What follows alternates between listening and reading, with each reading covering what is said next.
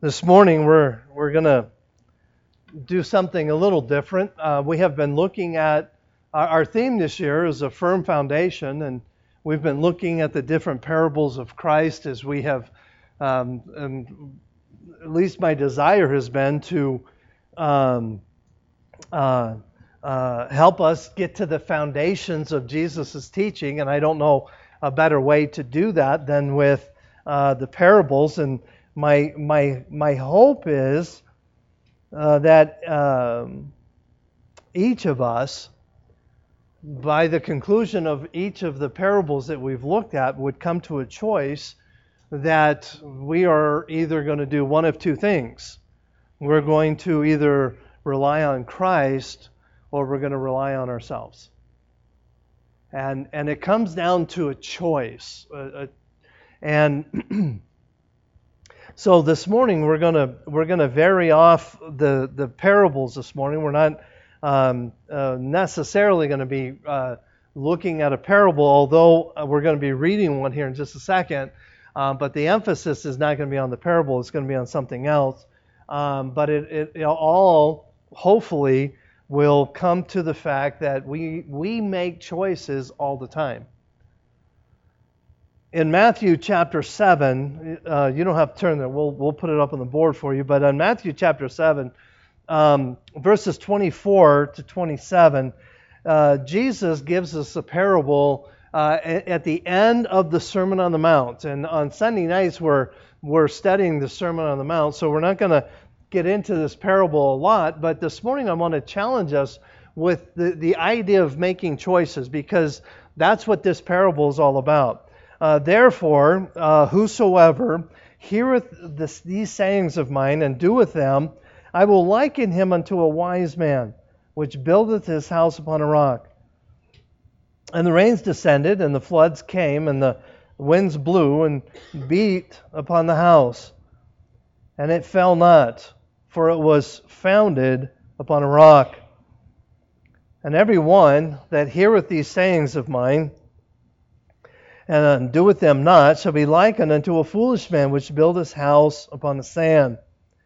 And the rains descended, and the floods came, and the winds blew, and beat upon the house, and it fell, and great was the fall of it. And it boils down, this parable that Jesus tells at the end of the Sermon on the Mount, boils down to one very simple thing: choices. What are you going to do? Are you going to choose to rely on Christ? Or are you going to choose to rely on yourself? That's what this parable boils down to. Building a firm foundation. Are you going to build it upon Jesus Christ? Or are you going to build it upon the things of this world? And that has been my goal this year as we have looked at the idea of a firm foundation. The choice is yours. The choice is mine. And what we do with that choice determines the outcome. So this morning, I told you we're going to take a little bit different approach here this morning. Instead of looking at a parable, I want to challenge you with this question: how to make good choices. How do you make good choices? And I want to give you something that has been a big help to me over the years. Out of the book of Joshua, we'll be there in a minute. But how do you make good choices? Years ago, most of you know that before I was a pastor, I was a missionary, and when I was a missionary, I was a construction missionary. I traveled around the world and built churches and houses for missionaries. And I was in Japan one time doing a building project. Actually, I've been to Japan several times, but this one particular time, I was in the city of Kobe. And it's been so many years ago, I don't remember exactly what the project was, but I was in Kobe. And the missionary told me, he says, hey, let's take a day off and let's do some sightseeing. So he took me downtown Kobe, which is like going downtown LA. It's just skyscrapers and just, I mean, it's a big city.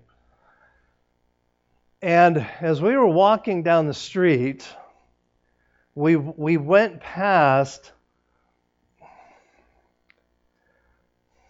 a pastry shop. They don't have donuts there, unfortunately, but they have these pastries. And as we were walking by, I happened to notice these pastries in the window, and all I said was, "Whoa, those look good." And the missionary that I was with, he stopped and he says, "Really?" He said, "Look at them." So we stopped, and I'm like, "Man, how many of you have ever seen something that just looking at it makes your glands like kick in overdrive?"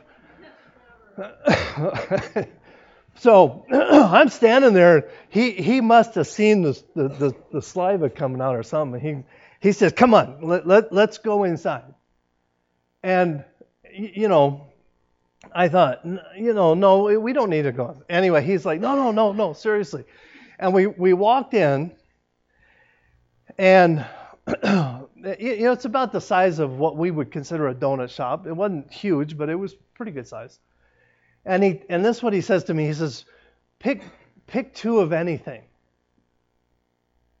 He said, "Just pick two." And I'm like, wow, I don't know. I don't understand Japanese, so I don't know if these things are expensive or not. So I was freaked out a little bit.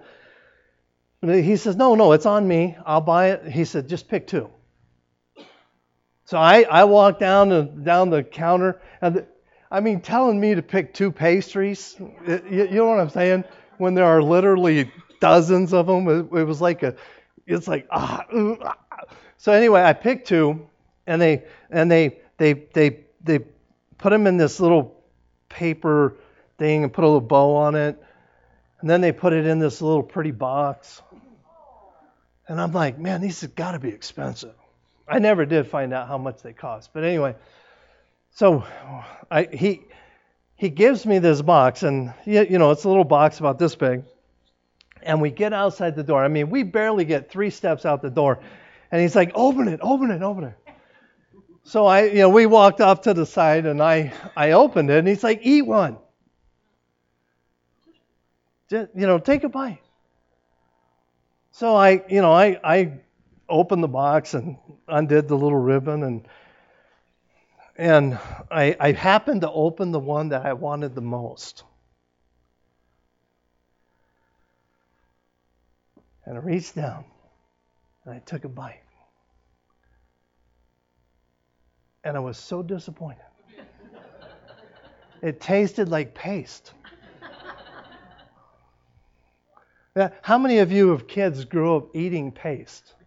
Okay, those of us that are a little older did that, right? That's what it tasted like. Elmer's glue. And I was like, yuck. Can you imagine? Every taste bud in my mouth was screaming at me. Because, your brain's telling you one thing and your mouth is telling you another, and it's just like, ugh. And he starts laughing. So he says, "Take a bite of the other one." So I thought, it can't be as bad as that one. It can't be. So I opened it up, and I took a bite, and it was the same thing. Tasted like Elmer's glue. It was horrible. And I learned something very important that day. Things are not always the way they seem. He went on to explain to me that in the Japanese culture, appearance is everything. If they have a dinner party, they will go and get these beautiful pastries. I don't know. I'm assuming nobody eats them. Because I was never going to eat another one. But it's all about appearance. And he sat me down. Here we are in this bustling metropolis of Kobe, Japan. Were y'all ever in Kobe? Okay. Just big. They were stationed in Japan, right? Yeah, that's what I thought. People everywhere. And we sat down on a park bench, and he tells me something. He said, "Rick, I want to share something with you." He said that those pastries are a wonderful illustration of the Japanese society as a whole. The Japanese are all about what people see. It is all a front. People's lives can be literally falling apart, and you will never know it. Because their society is built around the premise of putting on a front. And he says these nasty pastries are a perfect picture of the hearts of the Japanese people. Let me say this. What I've learned is those nasty pastries are a perfect picture of every heart of every individual who's ever lived.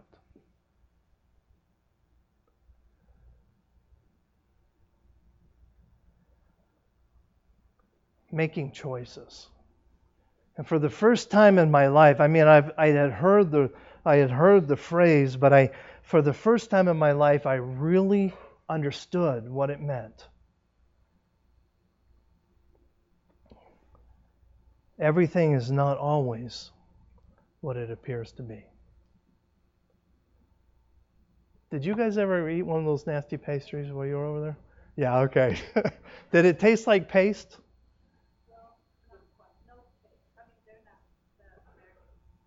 Yeah, absolutely. Somebody told me to make them out of rice paste. They ground up rice or something. Anyway, they're just nasty. Anyway, just if you ever go to Japan, don't buy any pastries. That's the point of my illustration. How to make good choices. How to make good choices, because ultimately that is the thing that helps us through our lives, is it not? We make choices. We make literally hundreds of, if not thousands of choices a day. Some of them are intentional choices, and then some are just, you don't even think about it. You just make choices. Our lives are full of choices, and how we make those choices impact how we are. Because God does not want a Elmer's pasted heart. He wants a heart that's full of joy and a life that's productive. In Joshua chapter 24. Oh, it would have helped if I'd have went there.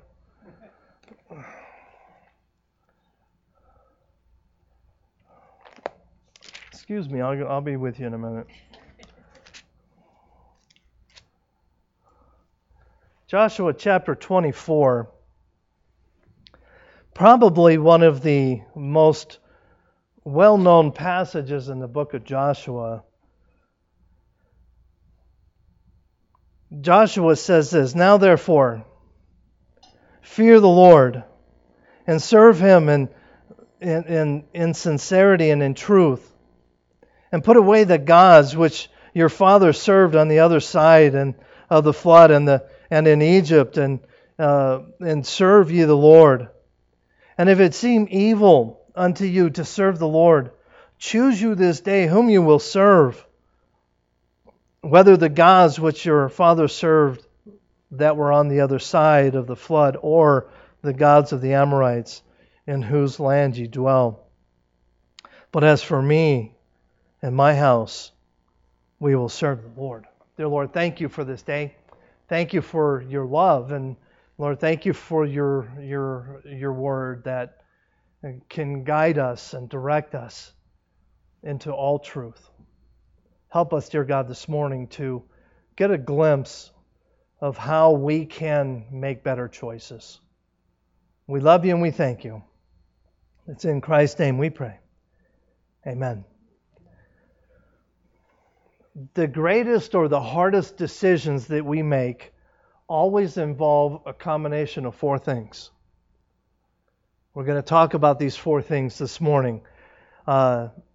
Intellect, passion, determination, and weakness. Those are the four things that will help every single one of us make good and right choices. And all four of those things are prevalent in this passage that we just read. Intellect, passion, determination, and weakness. So let's look at all four of these. The first one we're going to look at this morning is intellect. In verses 1 through 13, and we're not going to do it for time's sake, but verses 1 through 13, Joshua gives an overview, if you would, of the history of Israel. He goes back to Egypt. And he starts in Egypt, and he talks about the plagues that God did, and the miracles that God did through the plagues, and got Pharaoh to let the people go. Then they made it to the Jordan River, and before they crossed, their rebellious hearts, God said, "No, turn around. You're going back out into the desert for 40 years." And then Joshua then starts to talk about the miraculous things that God did out in the wilderness. For 40 years, He provided food for them.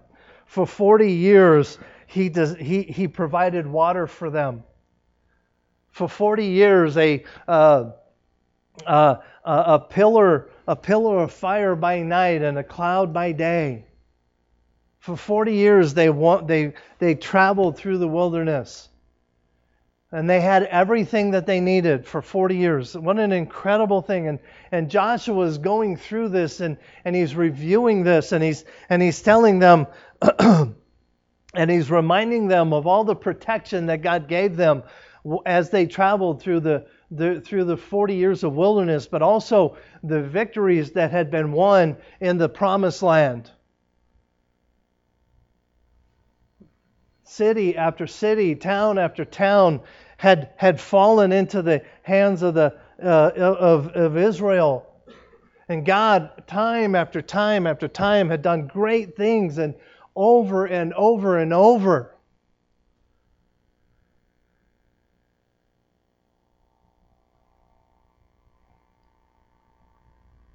Joshua made an intellectual appeal to the people. Let me say this. Each and every one of us sitting in this room this morning has something to be thankful for. The fact that you're breathing is one thing. The fact that you're able to come to church is another.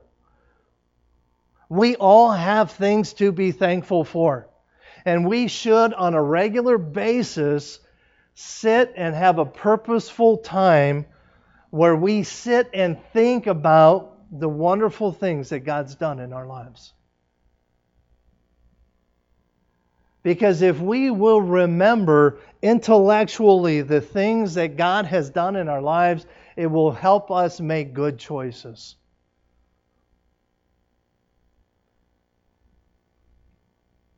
Joshua, in his review of all of this, everything that he's talking about, is common knowledge. That it's not a secret. Everybody knew everything that he had talked about, and basically, what Joshua is saying is, if for no other reason than the intellectual knowledge of what God has done for us in the past, we should serve Him today.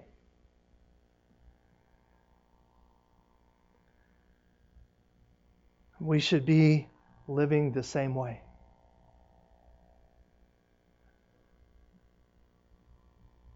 An equivalent verse to this thought in the New Testament, as I was thinking about this, my mind went immediately to John chapter 3 and verse 16. For God so loved the world that he gave his only begotten Son, that whosoever believeth in him should not perish, but have everlasting life. The reality is this simple. This verse should cause each and every one of us to serve God. Just based on the intellectual fact that Jesus Christ died for my sin because of God's love for me. That should be enough to cause me to serve Him. The intellectual knowledge.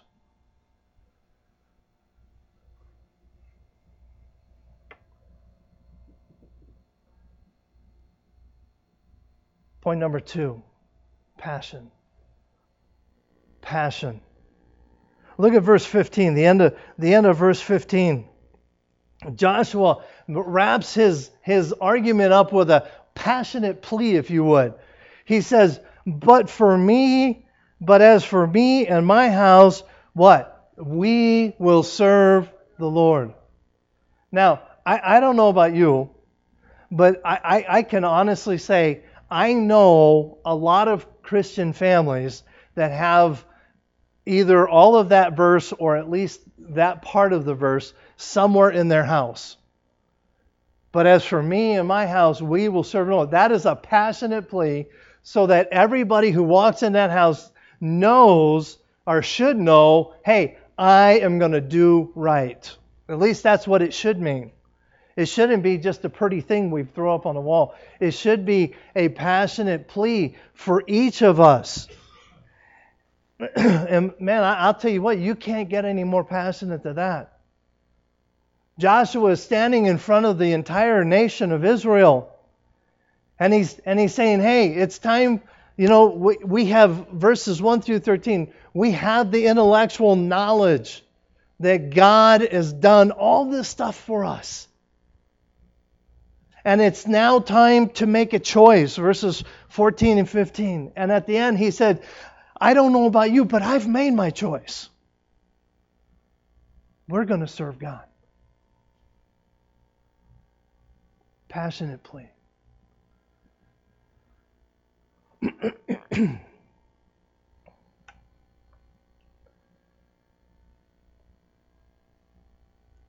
As Joshua pleads with the people, hey, it's time to make a choice. We've made that choice. What's your choice going to be? And as I sat and I thought about that, I thought, man, that's easy to say. It's easy to say, hey, I am going to serve the Lord. With every ounce of my being, I'm going to serve the Lord. That's easy to say. But is it easy to live?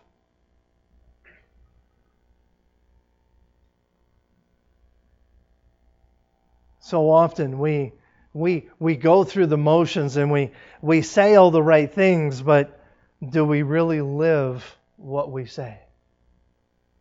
Look at verse 16 of Joshua 24. And the people answered and said, God forbid that we should forsake the Lord to serve other gods.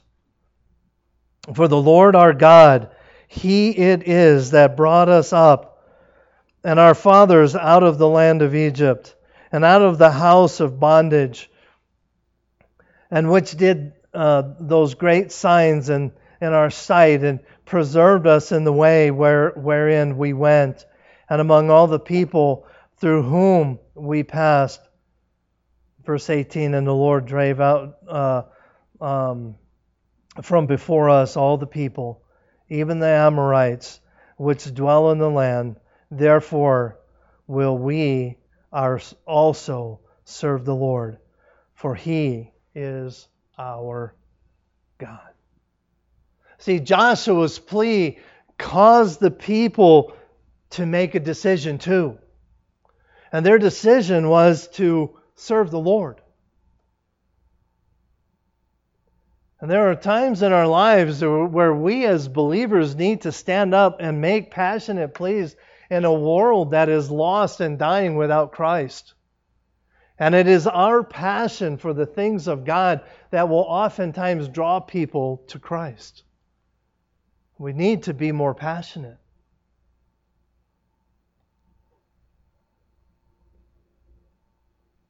As I was thinking of this, I thought of another event in the history of Scripture.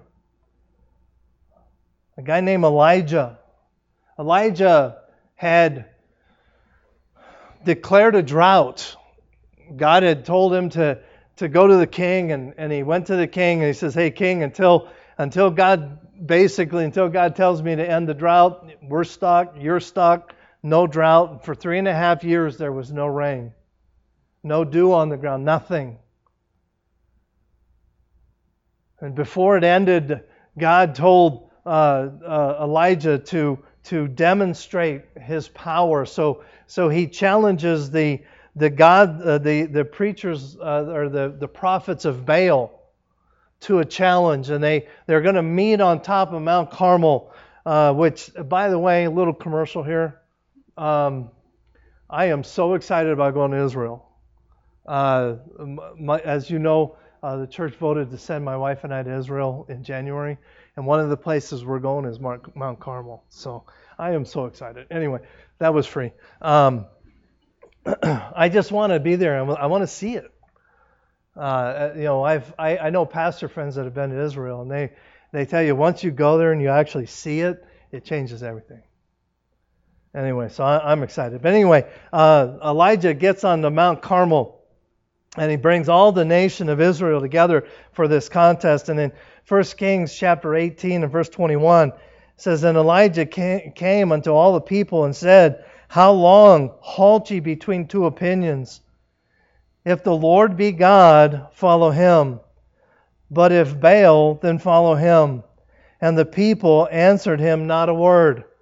So what happens is he brings all the people of Israel together and he says, "Look, choose who you're going to serve. If God is God, then serve God.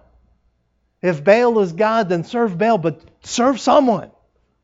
Get off the fence and do something."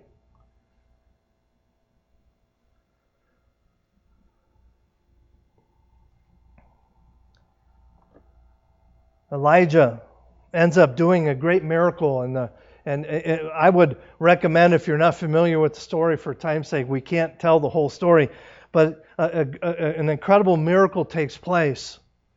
And literally, Elijah calls down fire from heaven. And God does a miraculous thing. And in 1 Kings chapter 18, verse 39, it says, "And when all the people saw it, they fell on their faces, and they said, The Lord, He is God. The Lord, He is God." What happened? Knowledge turned into passion. Knowledge turned into passion. He presented them with the knowledge that God was the God of heaven. Through the contest that he and the prophets of Baal had, the knowledge that God, the God of heaven, was still in control, even though it didn't feel like it, but God was still in control. That knowledge caused a passion within the hearts of the children of Israel. And they chose that day to serve the Lord. Now, as I thought about this, is there a problem with a decision that we make based only on knowledge and passion? Partially, yes. Because what happens to passion? It fizzles. Passion kind of wears off, does it not? And what happens when passion goes away? We go back to the old things. In 1 Corinthians chapter 10 and verse 31, it says, "Whether therefore ye eat or drink, or whatsoever ye do, do all to the glory of God." Everything that we do, we should do to bring honor and glory to God. Which brings us to our third point, determination. Intellect, passion, and determination. Joshua knew that if the people were going to stick to their decision, they would have to do it with a determination that would take root in their lives. Because if you understand and you remember the history of the nation of Israel, what are they known for? Living for God, turning away from God. Living for God, turning away from God. And they're the nation of Israel. If you go back and you read the history of the nation of Israel, it's like sitting on a roller coaster. But the reality is this: most of us live the exact same way. As long as things are going good for us, man, God is awesome. I have a friend on Facebook. I don't think anybody in here would be friends with him, so I can say this. He's a friend of mine who lives back east somewhere. But he says things on Facebook, and it kind of bothers me. Not what he says, it's just how he says it. And let me share it with you. What he'll say is when something good goes on in his life, he'll end his Facebook post with, "God is good." Now, let me ask you, is God good? Amen. All the time, God is good. The problem is, he never puts up anything negative. "Oh, I have a headache today." God is good. God is just as good when I have a headache than when I find a $10 bill on the ground. God is always good.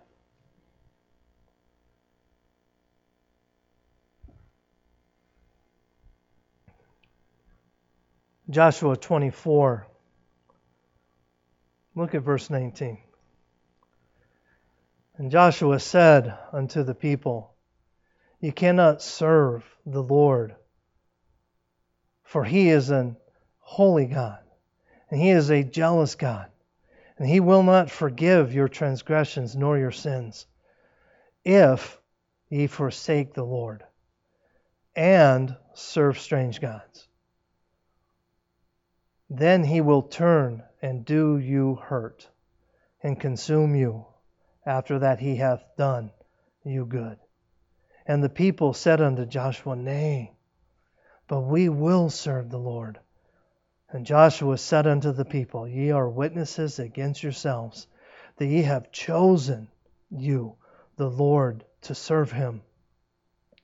And they said, We are witnesses.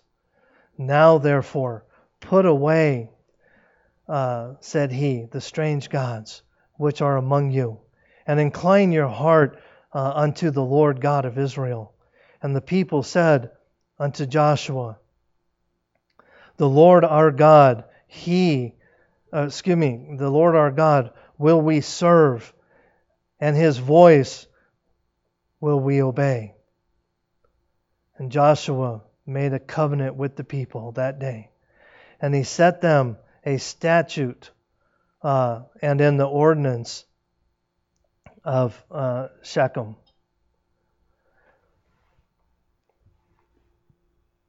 What was Joshua saying? This is basically, in 21st century vernacular, I think this is kind of what Joshua was saying is, hey, if you're going to serve God, serve God. But if you don't serve God, He will do you hurt. The choice is ours. The choice is ours. Going back to the passage we read in Matthew chapter 7 a few minutes ago, what foundation are you going to build your house on? Are you going to build it on the rock of Jesus Christ, or are you going to build it on the sand of this world? The choice is ours. And Joshua is very clearly saying, hey, I'm not telling you how to make your choice. I'm only telling you what my family has decided to do. You make your own choice. But as for me and my house, we're going to serve the Lord. And the reality is this, if I could make the choice for you to serve the Lord, guess what would happen? It wouldn't last very long. That's why the choice has to be ours. And it has to be a choice of determination. We have to determine to stick to it through the good times and the bad times. Because God is good all the time.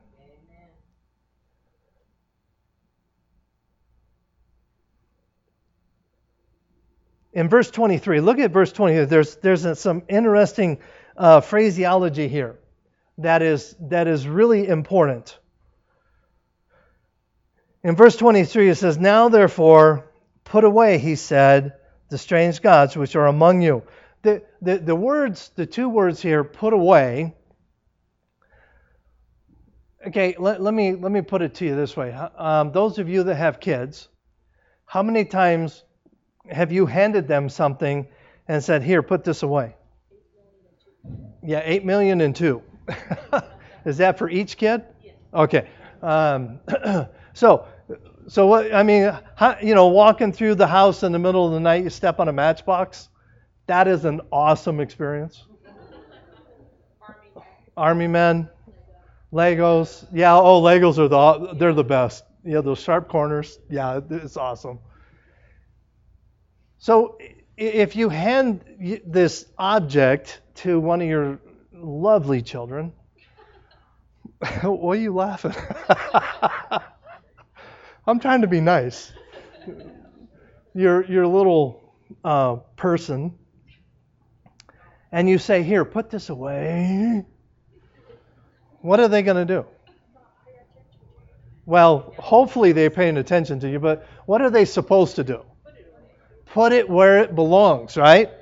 So when we read this in Scripture, that is kind of the mindset. When you put something away, that means it has a place, and it's not in its place, and it needs to be in its place. Does that make sense?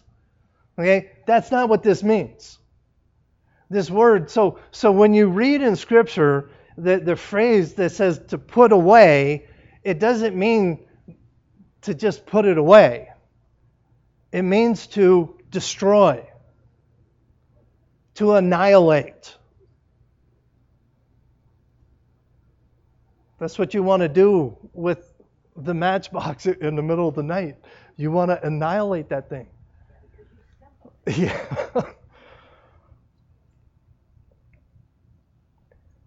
So what is Joshua telling the people when he tells them to put away their strange gods? Is he telling them to, hey, take all your little statues and all your little gods and put them away in the closet? Is that what he's telling them? No. He's telling them not only to just throw them away, he's telling them to destroy them. So that not only can you not go dig them out of the garbage, but that if you did, they would be so destroyed you couldn't use them again. To put them away. Now, I don't know about you.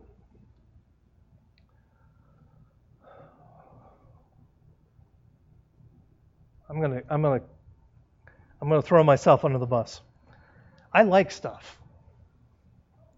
I like stuff, especially if it has the word tool attached to it. I mean, you put tool on anything and sell it for less than $5, I'll buy it. I don't care what it is. I just love tools. Come to my house, you'll know immediately what I'm talking about. But it's just stuff. And I have to honestly bring myself into check periodically and remind myself it's just stuff. That's all it is. Now, I got some really cool stuff. I'm joking, okay. But you get my point. Put it away. Get rid of it. Just what is your priority? Is your priority the things of this world or the things of God? Be determined. As I was going through this, I had a thought. Why was Paul considered to be one of the best Christians that has ever lived? Hopefully you'll understand point 3 is determination. If nothing else, Paul was determined, was he not? And I think one of the reasons why we think of Paul being a great Christian is because he was determined that he was going to do right. In 2 Timothy chapter 4 and verse 7, it says, I have fought a good fight, I have finished my course, I have kept the faith. If nothing else, Paul was determined. As Joshua says, put away those things. Don't have them around. Just destroy them. Get rid of them. So we've talked about intellect, and we've talked about passion and determination. Now, number 4 on the surface may sound a little odd.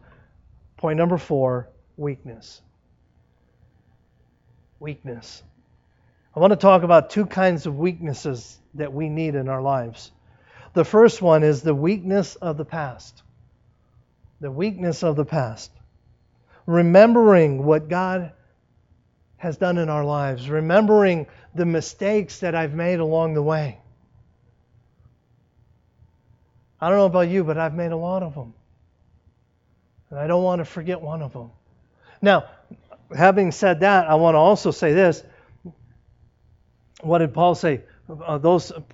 Forgetting those things are which behind, I press toward the mark of the prize of the high calling of God.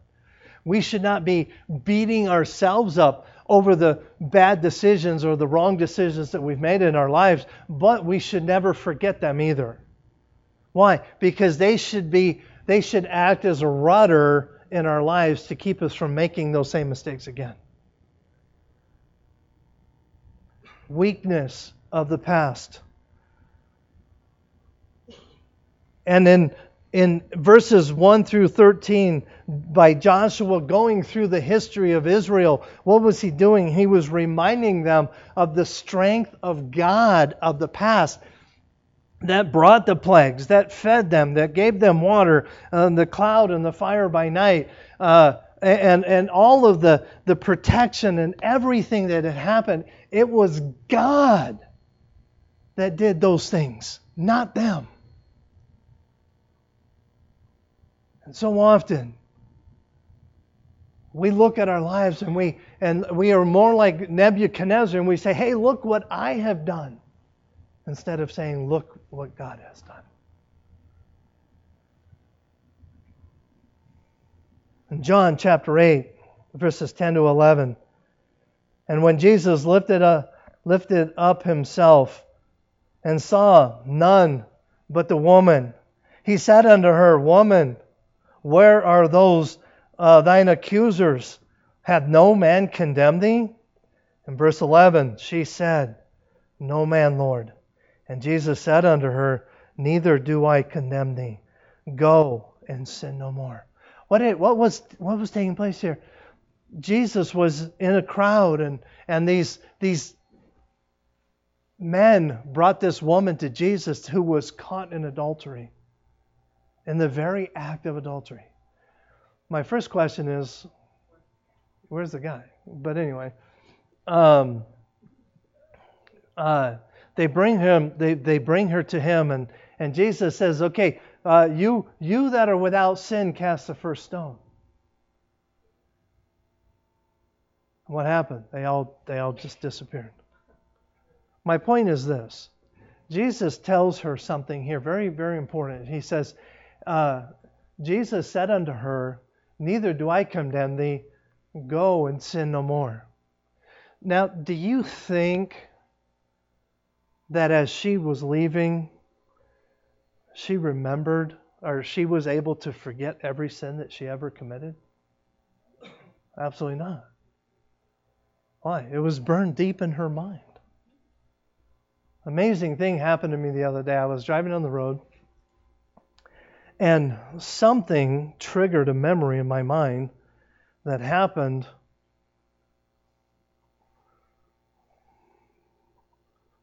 45 years ago. Something stupid that I did. And I've done a lot of stupid things. But I thought, man, I can't believe I still remember that. I'm getting old. I shouldn't have to remember stuff like that anymore. See, we never forget.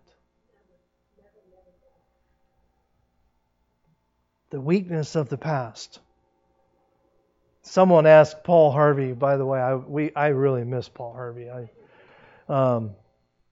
Somebody asked Paul Harvey to reveal the secret of his success. And I like what he said. He says, I get up when I fall down. And we all fall down. We all make mistakes. The weakness of our past. So let's wrap it up here real quickly with the weakness of the future. Verse 26. And Joshua wrote these words in the book of the law of God, and took a great stone and set it up there under an oak that was by the sanctuary of the Lord. Joshua did two things here for the people to remember into the future of the vow that they were making before God. Number one, he wrote it in the book. Then he set up a memorial for the people to remember. And I'm here to tell you the first one, the first memorial that Joshua did was at the Jordan River. When they crossed the Jordan River going into the Promised Land, they set up a memorial of 12 stones. That memorial was to help the children of Israel remember what had taken place in the past. The memorial that we just read about in Joshua 24 was a memorial to help them remember the promise that they just made to God.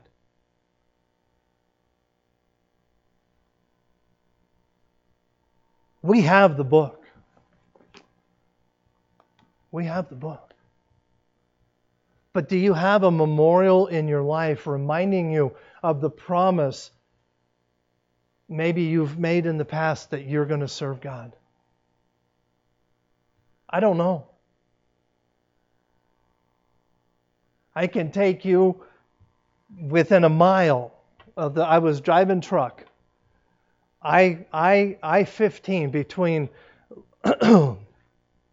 Corona, California and San Diego, California. I could get you within a mile of where I was on the freeway that day when I gave my life to Jesus Christ and said, I will serve you with my life. It was a memorial that day. Have you ever taken the time to say, God, I will serve you? See, it's not in your strength. It is in your weakness that you come to God and say, God, I'm yours. It is the weakness of the future.